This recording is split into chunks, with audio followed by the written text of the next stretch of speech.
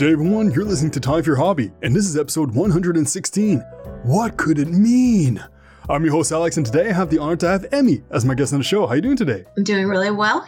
Still quarantining because this is the time of COVID-19, but otherwise doing pretty great. And I bet you it's perfect time for you to just get really into your hobby, right? Yes, it actually has. It's been about 3 straight weeks of me doing this nonstop. So, yeah, it's been great. So perfect. Like we talked probably a few weeks ago and we got this settled. So I'm sure you have a bunch more information to share with me. So I'm really excited for this. Me too. I'm looking forward to it. So before we jump into the topic of today, who is Emmy? You can give a short answer. You can say, I'm a human, or you can give a long answer like I'm a human with eyes. Okay. Well, I am a human, thank God. But no, I am, I live in Georgia in the United States. Currently, I work as I guess you could call it a digital analyst, rather. So my job is to analyze things, and that's kind of leaped through my entire life in different ways. And that's how I've ended up with this hobby, too. That's pretty cool. I'm so interested. I just really want to jump into it because I know just a very, very small amount, like enough to be like a dust particle. That's about it. So I'm really excited for this. But before we go into that even deeper, do you have any social media links or websites or projects or even cool websites that you like to go enjoy finding stuff? I do. It's currently in the works because I spend so much of my time researching. I forget to do the other half of this, which is the presentation of what I do. But I have a website that is going to be, by the time that this podcast comes out, it'll be under Mythic Materials. If you search that in Google, you will find it. But if you want to hit me up on Instagram, that is also under Mythic Materials. That's my username. That's perfect. I'll put that in the description below. And this episode should be coming out in November. I tend to record at way ahead of schedule because I have a little one on the way. So I know I won't be able to record while the little one's here. Congratulations. So yeah, that's going to be, I'm just stacking them all up right now. Yeah. Makes sense. That's good thinking. And talking about stacking it all up, I'm sure there's a lot of codes and symbols that are stacked together. So before we jump into the topic, what is doing research of codes and symbols? So really what it is, it's symbol analysis. I pretty much scour the internet for symbols that haven't really been discussed or that, at least I don't know about, and I learn more about them. And through doing that, I come across I try to stick to scholarly articles, like firsthand or as close as you can get to firsthand accounts, written accounts of symbols from the Renaissance, the medieval ages, all those things. And I try to figure out what they mean. That is so cool. So wait, how did you actually get introduced to that? Did you just find a symbol like on a piece of paper on the ground or like stapled to a tree? Like, you know what? I want to learn more about that. You know what it was? So I'm a Reddit addict, one of those. And there was a period of time, like 2 or 3 years ago, where I was in New York. I was very bored. I was stuck in a tiny little room with my partner at the time. And I had nothing else to do. I was unemployed and very depressed. So I was always on the internet. And I came across this one user who posted a picture of a ring that his grandfather had willed to him after he died. And he was wondering more about this ring because onto its surface were etched 14 or so symbols. And he wanted to know what those meant. And I was like, well, I'll take a stab at it. That's something I like to do. And I did. And it's something that I've always been interested in. As a kid, I was very much into Indiana Jones, very much into Egypt. I was the weird kid at school who'd bring pictures of mummies and stuff from this Egypt book that I had as a 5th grader. I'd bring that to school and somehow I didn't get expelled, but it's just, it's always been something I've been interested in. So yeah, I took a stab at it. And to this day, I still don't know what half of those symbols mean, but I'm still trying, Did that ever make you curious to see your own family stuff? Like, let's say stuff that your mother, your grandmother, your great-grandmother or great-grandparents have. And you're like, ooh, I would love to see what this symbol means if they have any. Oh yeah. I get a kick out of all of that stuff. Unfortunately, my immediate family was never close to my elder relatives. They died before I was born. So I envy people who get that kind of those, the material inheritance, because so much of that is just so overwhelmingly interesting. There was another one that I saw recently on the internet, somebody had inherited a Masonic sword, so a Ooh. Freemason sword that had all these symbols on it, and he had inherited that from his grandfather, and just things like that. I would love to have those types of items, and to be honest, I hoard those types of items when I find them. I'm a frequent antique store shopper, so I'm always going for it. That was going to be my next question. I was going to ask you, did you ever go into an antique store to find this stuff? So that's perfect. You're way ahead of the game. So my following question to that is, what is the most interesting thing you found in an antique store? Oh, gosh. Unfortunately, a lot of the things that I found were unaffordable to someone like me. But, I'm always interested in weaponry. Those, especially, the weaponry that's used specifically for different occasions instead of specifically meant for killing people. It's always edged with different, more interesting ideas that speak to the culture it's from. I like looking at those. And I also, of course, enjoy jewelry.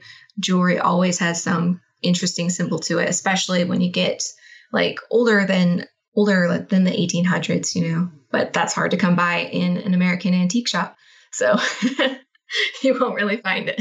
So, but for the things you do find in the antique shops, some things can be very expensive, like you said. Do you take pictures of them if you're allowed? Oh, absolutely. That's my entire camera roll.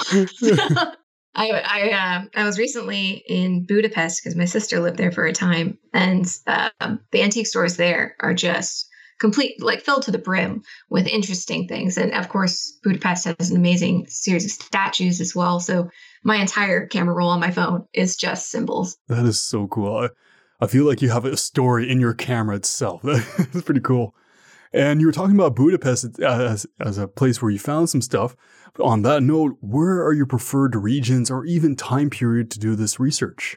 I can't say I have if I have a preferred region, I would say it's more Western art, and just mostly because that's what I am used to, but also because it has a personal meaning to me. My family, I was raised Catholic. So of course, everything in Western art and kind of falls back onto Christianity in some way or form. So seeing those symbols and understanding them is almost like understanding a part of my history and my family's history. So I would say that. But as far as periods go, the Renaissance is such a weird time.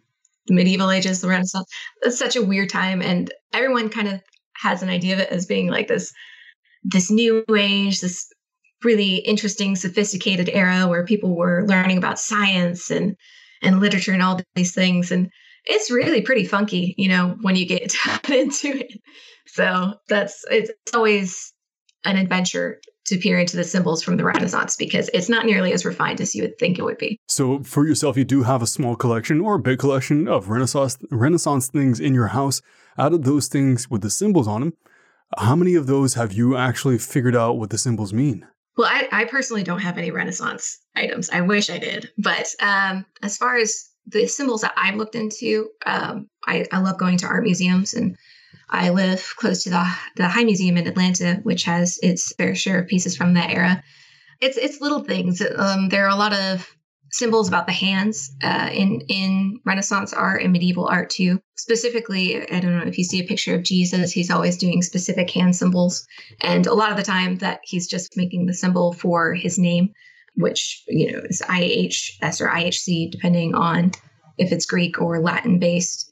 And, I don't know if I should say this on your show too, but another funny one that I always see is women with their breasts exposed.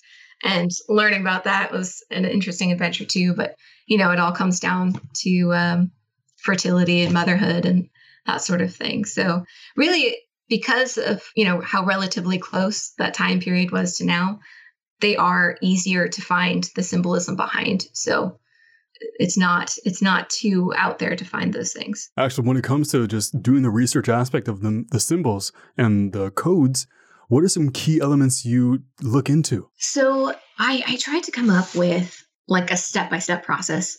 It's always kind of easier for me to, make a list and check it off as I go. What I really do, the first thing I do, and this is especially true for symbols that are drawn or etched into something, is I look at the canvas first. And I would say the canvas is, the material that it's made off on, or the parameters of the symbol. So for instance, like if you're looking at heraldry, it's going to be in a shield shape.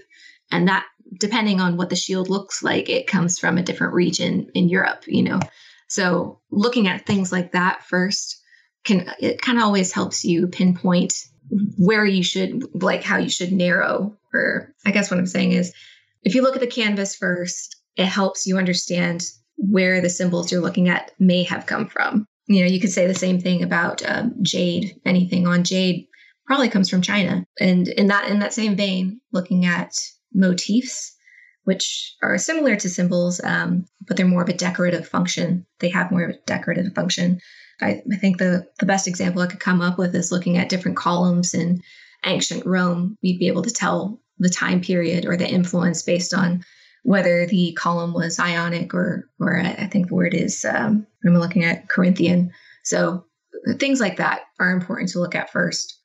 And then after that, I really just look for familiar shapes, because so often in symbolism, you have similar shapes that end up meaning the same thing across cultures. The example that comes to mind is there's this symbol of a snake eating its tail, and it's very, very old. I think the closest they could find is that it's Greek in origin, but I think it's older than that. But it means eternity. And you can find that symbol, or that similar type of symbol, the circle or the Shen ring in Egypt, which means eternity. And it kind of always has that same vein of symbolism to it. So I look for things like that. And then lastly, I look for things that could look like a script, a form of script. But that can be a little difficult, because there are a lot of different cultures and organizations that kind of turn script into symbolism. And I think the Nazis, used Proto-Germanic runes to create some of their flags. Like the SS flag was from a Proto-Germanic script. So that turned into a symbol, but it comes from a script. So looking at things like that, you kind of have to be wary of those things. Actually, speaking of which, you're talking about the snake eating its own tail, which is an old symbol which exists now today still. But on that note, have you ever found a symbol that's been very old, but it has modified through time and came back and did a full circle? Probably. It's hard to. I'm sure there are. I can't think of one off the top of my head, but I'm so sure there are. So many symbols that are ancient are things that are very primal. It's similar with having images of, women, naked women and stuff like that. It always comes back to fertility. I mean, that's the first statue, first piece of art that was ever found was a fertility goddess. And that consistently comes up in modern culture. We see it on everything. So little pieces like that, they will always exist because they are so close to the human spirit, the human reality, I guess. I could be completely wrong, but I think I remember reading somewhere or seeing somewhere that paintings and creations back then, they never actually had the people looking directly at you. It was always looking to the side or looking away, never direct eye contact. Is that true? I don't know. I've never heard that before, but now I'm interested. Yeah, I'm not sure. I'm not sure what that would mean, but I just piqued your curiosity, like, oh, maybe Alex is right, or maybe Alex is full of, nonsense, which is usually the case. No. I mean, that definitely could be true. There's a lot of symbolism to eyes, especially statues and paintings and things. You might be onto something here. But there's this interesting thing that I read about pretty often, and I think it also links to paintings of old and all that stuff.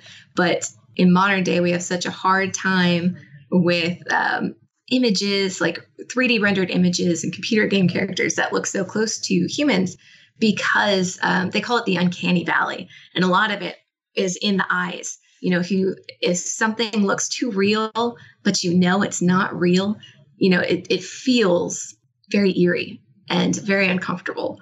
So maybe that kind of links to that in some way or form, Yeah, I think it was like from the Mona Lisa, how it just stares into your soul, kind of thing. Oh yeah, she does. And actually, speaking about symbols, which is the topic of this conversation, is there one symbol or code that really speaks to you? Like you just bonded with it, like, you know what, this is like the one I really feel close to. Oh, yeah, absolutely. There's an alchemy symbol, and so alchemy symbols used to be, it's not truly a script, but it was more of like a short, I wouldn't even say shorthand. I'm not sure exactly how to describe what it is, but when alchemy was being played around with, they would have symbols for like silver and summer and the times of the year when you're supposed to do something, the moon, the sun, all these things. My favorite symbol is the alchemy symbol for spring, the season of spring. And a lot of that reason is because it's my favorite season, but also it looks a little bit like an E. And to this day, I use it in my signature as an E. So that's kind of my calling. It's actually on my website as my brand symbol, or a modified version of it. So okay, now I have to go check out your website after this and just see this E. I have a vivid imagination, but I'm sure it's a lot more vivid than my imagination. Well, right now it's a lot of darkness. I'm trying to play with it, make it a little eerie, make it a little mysterious. So, I'm building it up as we go. Perfect. Well, once it comes out, I'll definitely check it out and share it with the world if you want me to share it. Absolutely. Please do. And when it comes to doing the research itself, do you prefer doing it alone or with other people? So I recently found out that I have ADHD, which, makes a lot of sense given my life, and it's more like another puzzle piece to the mystery. But it makes sense for me to work alone, at least first, because I'm the type of person that I get distracted very easily. So I need a time to just focus on what's right in front of me without talking to people or being interested in what they have to say. As horrible as that sounds. And then on top of that, I also have a tendency to keep going. If I start this hobby during the day, I will do it until it's nighttime. I forget to eat sometimes when I'm very interested in something. So it's best for me to work alone. But on top of that, I find message boards and forums completely invaluable. Like I frequent different forums. There's, especially on Reddit. Reddit's a great sub for this. Like people will post a picture, discuss it. They'll be able to link to different things. So like our symbology, our occult, and our, I think it's just our heraldry are great resources for not only finding new and interesting symbols, but talking to people who are close to those symbols. A lot of those message boards are for people who have an object that they've inherited or that they found in their culture that they know a little bit about, but not enough about. So it gives you a starting point to really go off of. So those are very helpful. And I've posted them myself, when I've become stuck, which is frequent, and just getting little tidbits of information. Like if I need something translated or if I need just anything identified, then it really helps. No, you know what? I know where you're coming from because I'm dyslexic. So it's probably the reason why I started podcasting. So yeah, we're in the same boat. Yeah. But it's cool. I do agree with you on what you said before. And Reddit has been a big source for me to just find guests. But I'm sure for you, like you were saying, it can be helpful, but at the same time, not helpful. You got to find the right path to work it out. Oh, definitely. You have to ignore a lot of the excess in order to get to the meat of it, And for you, what would you say is the best part about researching codes and symbols on a personal and an emotional level? For me, and this sounds very corny, but I'm being very honest. For me, it's really the joy of learning. It's a tapestry of history. It's, you start in one place and you end up in a completely different part of the world just by looking at one tiny little fragment of the universe. And I think that that's just amazing to me, that you can travel so far and learn so much just from one tiny little bit of information. And a lot of that is a testament to the internet and how much knowledge we've accumulated as a species. But that is the most enjoyable part to me.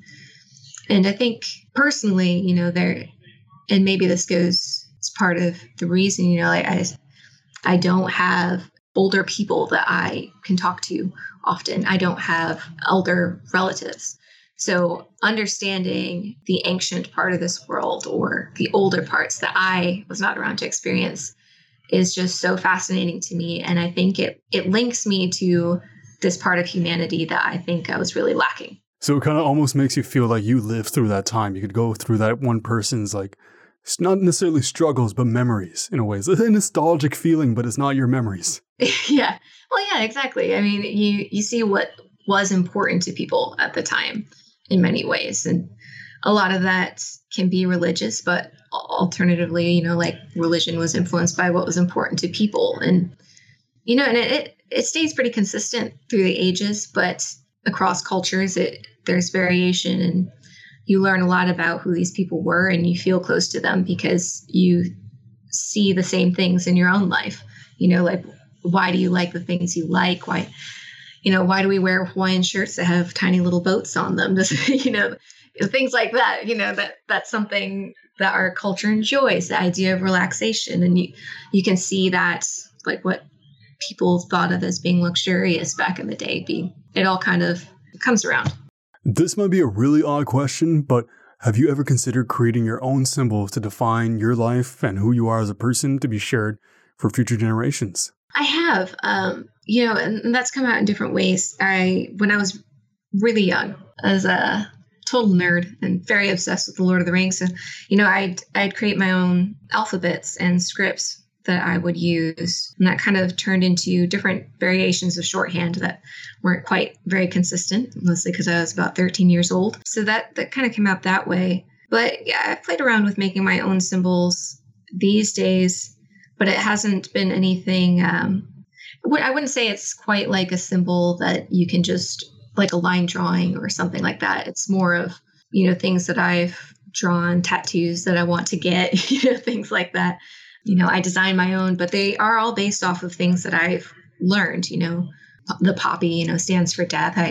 That one has come into play a lot. And yeah, you know, here and there, I'll make up my own little drawings that mean things to me. I bet you have a nice book full of these, like, creations, and I'm sure you date them as well. And then you're like, you know, you're going to look back at it as like, yeah, this was like, I would imagine you would imagine yourself in that mindset of when you created it as well. So that is your own actual nostalgic memory. Oh, yeah, absolutely. And that's what they do. You know, all these little, I have a notebook full of them, and they really do bring me back to different times in my life. And I'm like, oh, yeah, this stood for this period in my life when I was young and kind of reckless. And those are the symbols that meant something to me or had that meaning for me. Speaking about being young, I feel like everybody, literally every single human on earth, had their own symbols when they were like 2 or 1 years old, like just drawing, and that meant a symbol to them. Today, they wouldn't understand what it meant, but back then, yeah. I think that's very true. I don't know that much about early behavior and that sort of thing, but I know that there are symbols that are kind of inherent to us, and they come out as like basic geometrical shapes, but those very basic geometrical shapes are things that we were trying to make sense of as toddlers and children, you know, and those same geometrical shapes are things that mean a whole span of very complex things, you know, in the world. I think the Freemasons, I've been reading a lot about them, so they're going to come up a lot during this conversation. Yeah. but they have the symbol of the squared circle, and the square and the circle are two very common shapes. But the circle itself for them is a symbol of God. And I believe, I don't want to mess this up, so maybe don't quote me. But, you know, those things, they have such a complex meaning for this one organization.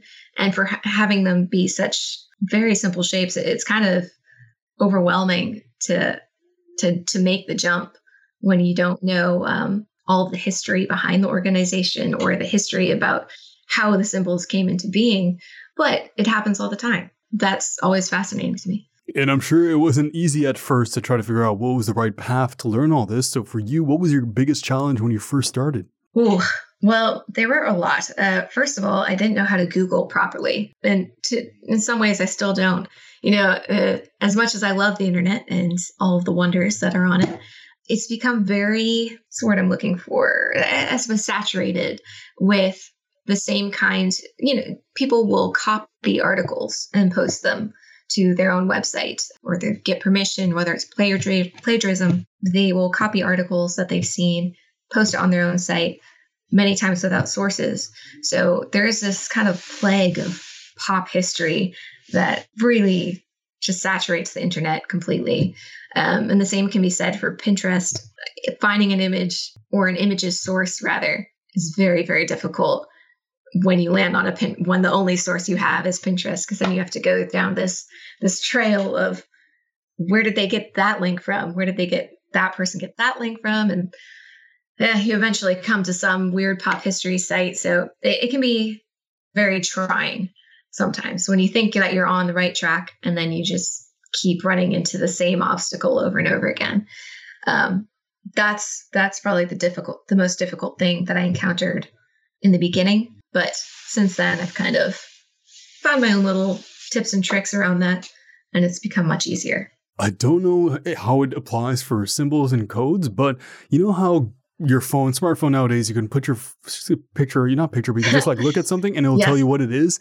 Is there technology that does that for symbols yet? And if so, is it accurate? So I was going to bring up that the one of my tips and trick is to use Google Lens. I do that frequently especially for images that are paintings and that sort of thing. It's harder with statues and it's harder with line drawings because so many of those symbols, things that are etched into stone or written onto paper, look so similar.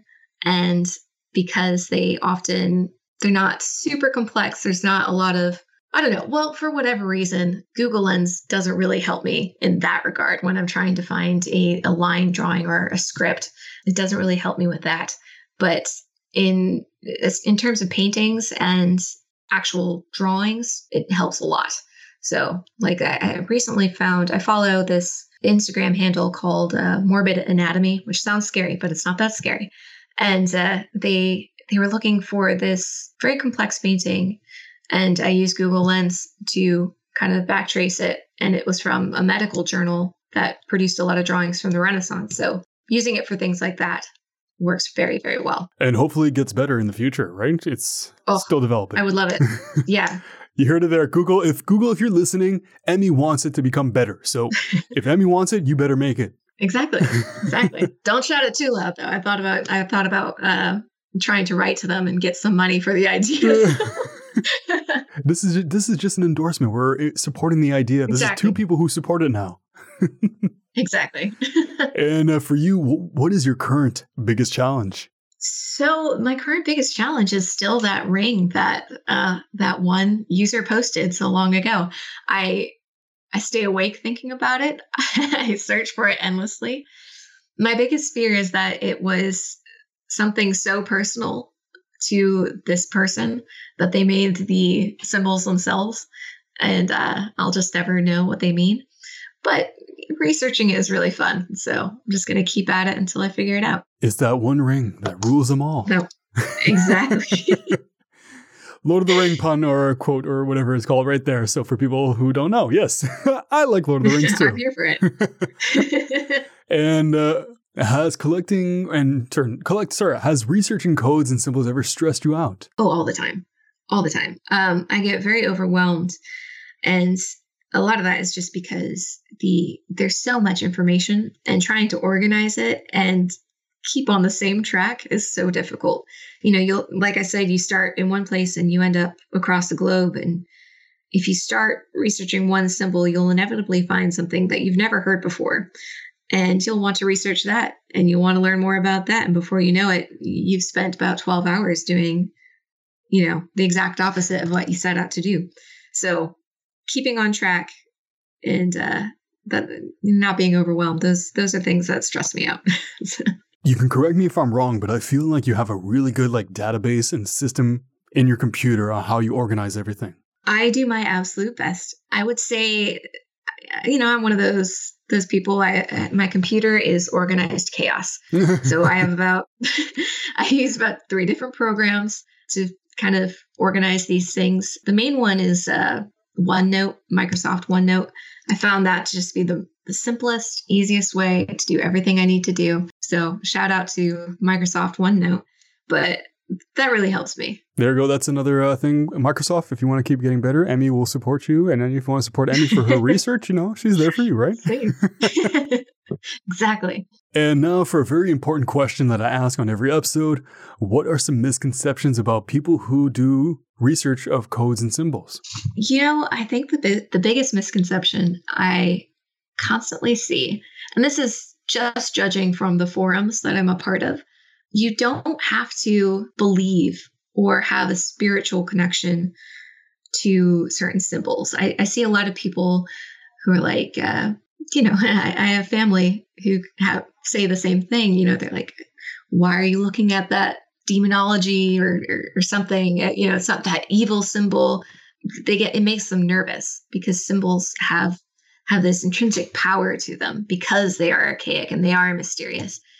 But you don't have to believe in things and you don't have to worship them in order to understand them or want to know more about them. And I think to be clear, I truly believe that neglecting the research of those things because you fear knowing about them or you fear that your own belief system is in conflict with those things, I think you do yourself a disservice and the world a disservice when you do that. And in many ways, I think you can do better research when you look at things without the bias that comes with a deep or spiritual connection to those things. And that's, to be clear, that's not always true.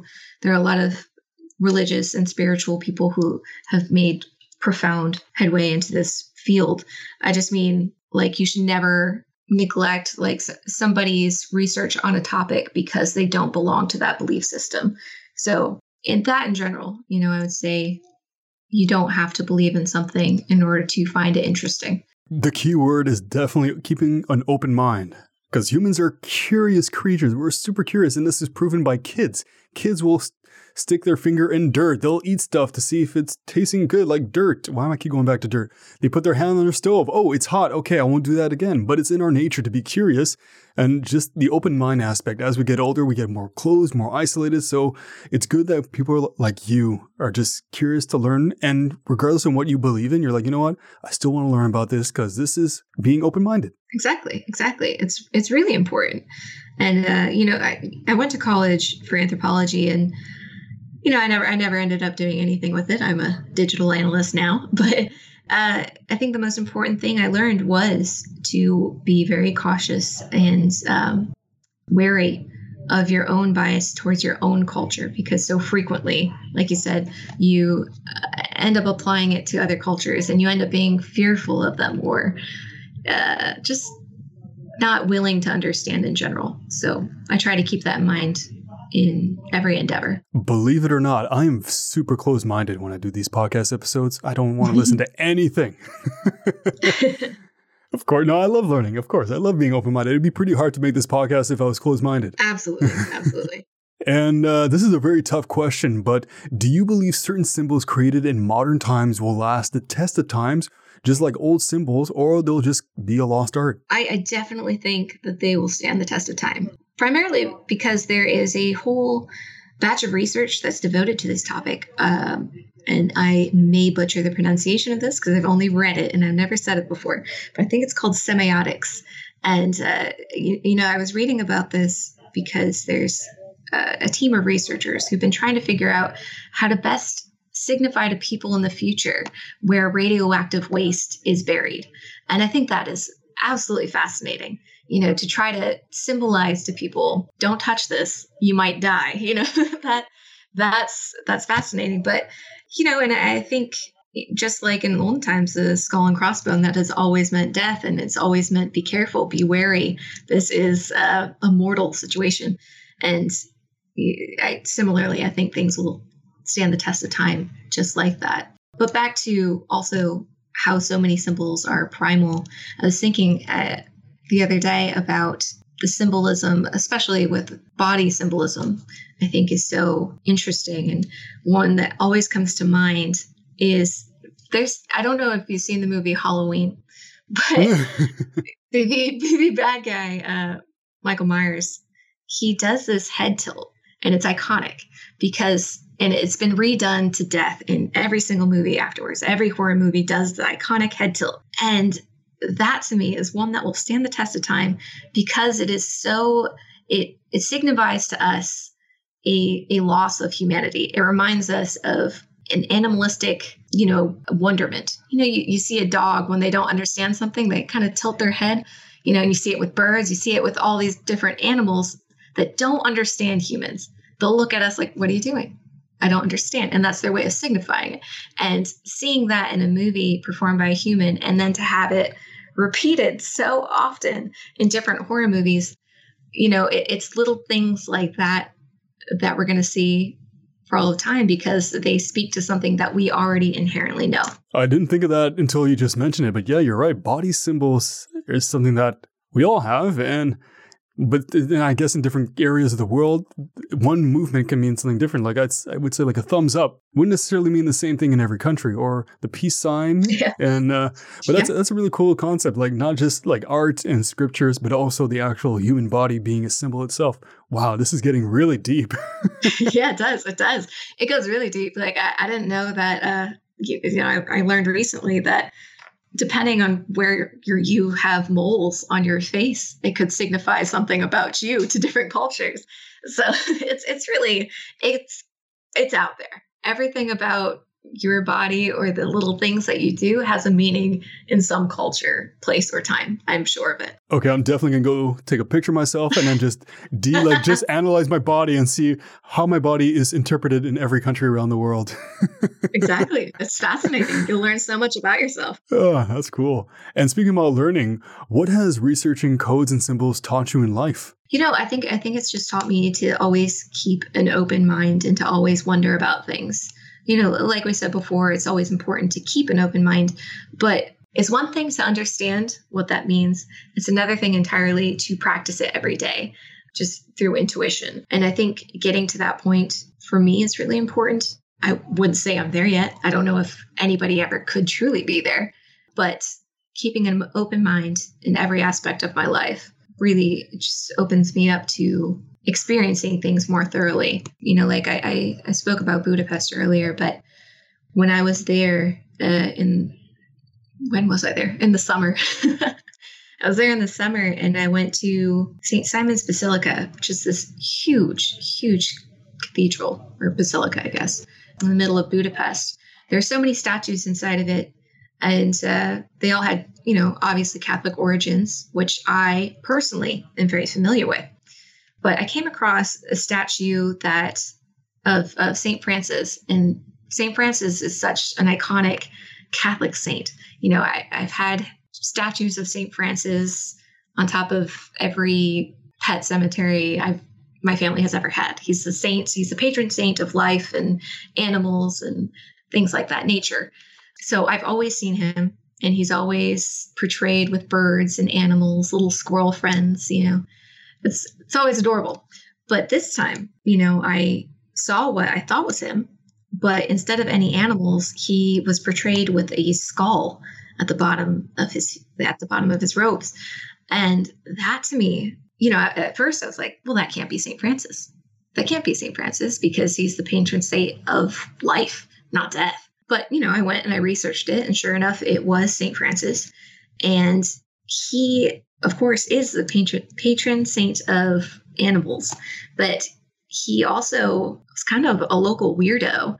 And he, during his time, way back when, he called the elements of the earth and the universe his brothers and sisters, and death was included. It was sister death. And he would frequently put a skull on top of the table at breakfast and talk to his followers about how death was a friend to life and not something to be feared, but it was, in his, not words, but the sentiment was that Sister Death was a messenger and a friend of God, and it was a part of life. So in that way, because of what he represents, the skull was very fitting. But to someone like me, who'd only ever seen him painted in a certain light and who has a very Western idea of death, I would have never put those things together. That's interesting. So in that case, has it ever made you, after you saw that, did it ever make you rethink the other things you found and say, well, this is what I thought this symbol meant. Is there a possibility there's other interpretations of how this symbol is perceived? Oh, absolutely. I live in fear, especially with this ring that I'm working on. I live in fear that I'm just running down the wrong trail because, like I said before, so many symbols look so similar and are similar in meaning. Right now, I'm running down the trail that it's a Freemason ring, but it could be something from Hebrew mysticism, which has its own links to Freemason. So it all kind of wraps in on itself, and I am always trying to be wary that I'm going in the wrong direction and trying to keep that open mind when I come across a symbol that's shared by different organizations and groups and cultures. I try to look at all of them at the same time, which also makes it overwhelming, but it's very important. The great thing about this hobby is one that you can be very patient with, and you can do this for many, many years to come. And as the more you do it, the better you're going to get at it. Oh, absolutely. Yeah. Like I said, it all comes back on itself.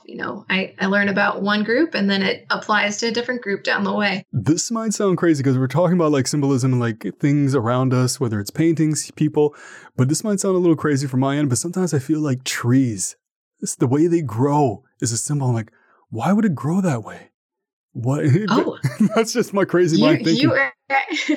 No, you are not alone. There are a lot of cultures that have a specific meaning for different trees, and a lot of that comes out in also how the tree is named. But just going off of my knowledge of Christianity, there are a lot of different plants and trees that have, of course, biblical symbolism. We all know the apple tree, which could have been a number of different fruits at the time, but things like the dogwood tree or the shamrock, things like this, those all come back and have specific meanings to people based on how they grow or based upon when they grow or where they grow.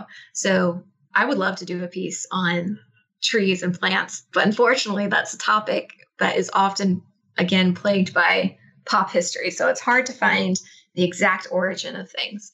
But I love the symbolism of nature. I don't know if this is considered a symbol, but I learned something recently that there's a specific type. I think it was a plant. I don't know if it was a flower, but it was a leaf that actually resembles a hummingbird. And not just like vaguely, but very, very vividly resembles a hummingbird. And it was like a defense mechanism.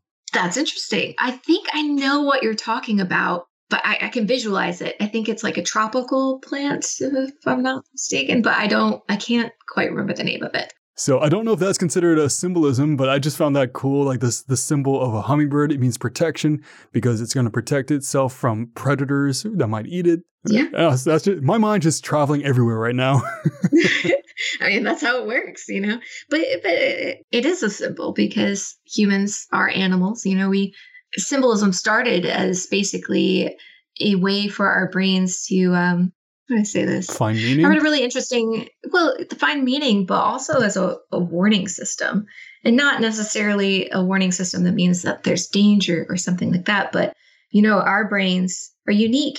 And I think the things that separate us from other animals is our ability to think in the abstract. And I read a really interesting book on this topic a while ago. It has a title that might throw some people away, but it's called Why God Won't Go Away. And it talks about the nature of the human mind and how we apply abstract thought to our own reality and how that benefits us. It doesn't necessarily say that God isn't real or anything like that. It says that all of these are a part of the human experience. So symbolism was initially a way for us to give a quick, or I guess symbolism was initially a means by which we had it. I don't even know how to try to I get what you're saying, though. I completely understand what you're saying. It's like a thing you can't actually explain. There's no a word in the English language yet to explain that feeling, but I get what you mean. Yeah, I'm sure someone has explained it in much better way than I have. Read the book, though, because it kind of touches on this lightly. But it started as a way for us to quickly see things for the abstract meaning instead of just the literal meaning of something. So if you saw a footprint in the dirt, as if you were an animal, if you saw a footprint in the dirt, would that signify to you to be afraid because there might be a predator around? Does that mean danger to you? That sort of thing, and so as we've grown, as we've become more intelligent, we've just applied this to different circumstances in our life. So symbols have grown to mean protection or love and something, because it's a quick way for us to understand reality. I suppose that's the way to say it. And reality is complex. Very complex. And for you, do you want to present this hobby to the world or use it more as an escape from reality? Speaking about reality. I want to present it to the world. I love doing it, but, I have this saying to myself, and the saying isn't quite set in stone yet.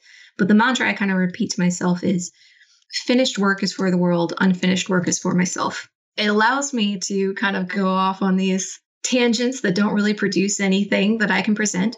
But when I do find something, I think it is worth it. It deserves to be shared.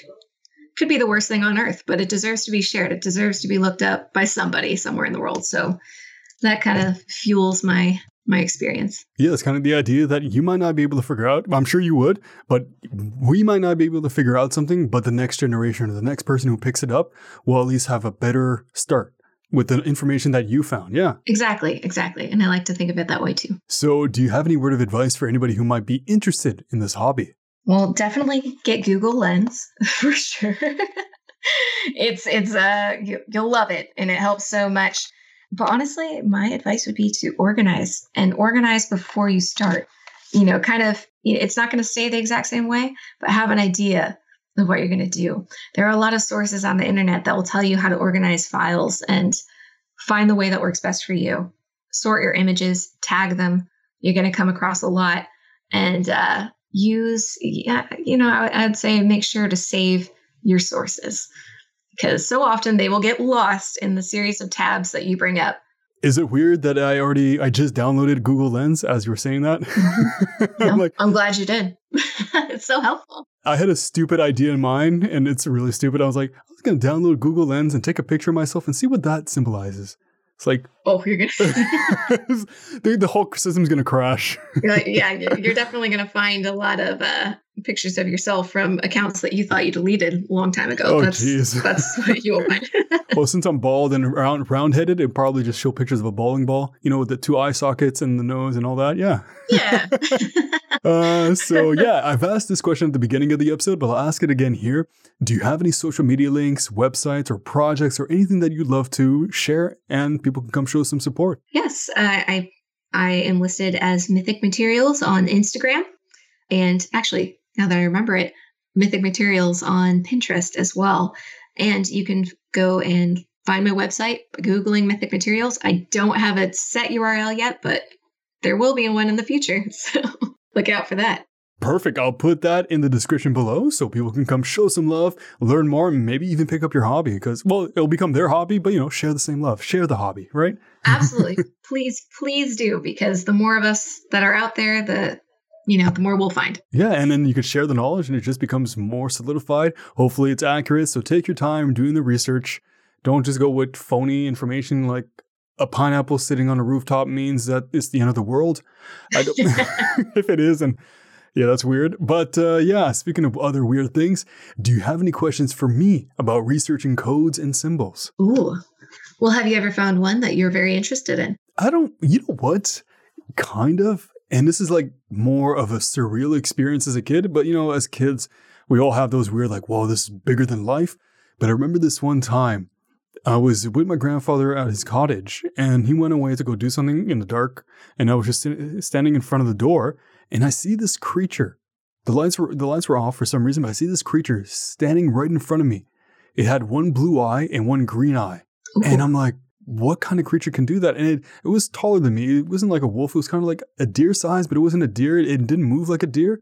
And then I had a flashlight in my hand, but I didn't think to just raise it up to look at it. I was just like in this surreal stance of like, this means something. So I don't know if that's considered a symbol, but that's like one that's just ingrained in my head. That is very creepy, first of all. But, I don't know what it was. But I will say that there are, monsters and supernatural creatures have all these different symbols across time and history. And I'm curious exactly which one this would match up to. But also, and I think the term for it is heterochromia. But I could be completely wrong about that. But it means two different colored eyes. And that has always been a symbol of like a mystical nature, or like it's often used for people or creatures that are malformed or have two spirits. And you can even see this in if you're a fan of Game of Thrones, the character of Tyrion in the books had two different colored eyes. And it is said that it's because, he's also has dwarfism in the books. He also has different patches of hair. And they think, conspiracy is that he's made up of two different DNA or twins that merged in the womb. But again, it's the idea of this dual nature of a person. So I don't know what you saw, but maybe they had two spirits intermingled into this one body. But interesting. It felt like we were connected for a moment. And once again, I could have been a creature with brown eyes, but for me, I vividly remember one blue eye and one green eye. And it was, and I don't know why I never lifted up the light. I could have easily done it, but it was just like a good, around 7 seconds of just the creature and I staring at each other. That is so scary. As a kid, I'm like, whoa. But if an adult saw that, I was like, what are you doing, child? Run. Oh my goodness. If I was a kid, I would have ran out of there so fast. But you're a brave kid. Well, there was another situation where in Barbados, I was looking in the bush. My dad was looking from the top of the hill and he sees me just stop moving. And then he looks. Apparently there's a wild dog that just stared at me. And then I stared at him. And then in the split second, I turned around and ran, and the wild dog chased me. So my dad ran down the hill to scare off the dog because he's bigger than the dog. But I just kept on running. I was 4 years old or something, 5 or 6, something like that. But I just kept running. I didn't look back to see if my dad was okay. But in that moment, I'm like, yep, I'm in danger. Run. Just keep running. Oh my goodness. That's scary. Yeah, that's crazy. So I guess I knew the difference of how I felt in danger with that dog compared to that blue-eyed, green-eyed creature. So yeah. So for that, you're just mystified and interested and intrigued. I get that. Yeah. That's very cool. Also, I was an odd child. So yeah, there you have it. Another body with hobby. Thank you so much, Emmy, for coming on and just listening to me rant about my weird childhood. But hopefully people learned more about your interesting hobby of symbolism and different codes. I loved it. I hope people who listen get into it and just learn a lot more. Me too. Well, I've really enjoyed this discussion. I'm looking forward to hearing it, and I'm looking forward to hearing the other interviews that you have on your podcast. It's a great hobby. Yes, your hobby. I'm a hobbyist of hobbies. Yeah, it's great. I love it. So if you guys want to learn more about Emmy, you can go check her out in the description below. I'll put all the information there, so it'll be very easy to find. Go show her some love. She's a lovely person. And if you'd like to be on my podcast or have any questions at all, you can send me an email at timeforyourhobby@gmail.com. And if you like the podcast, you can leave a review on Apple Podcasts or Podchaser or anywhere you can leave reviews, even on a lamppost outside, leave a review on that. I don't think it would be very helpful for anybody, but yeah, there it is. If you want to show some more support, you could also, I have some merchandise I sell on Redbubble, and I also have a Patreon if you're interested in that as well. So once again, thank you so much, Emmy. Thank you. It's been nice talking to you. So until the next episode, make some time for your hobby. Take care.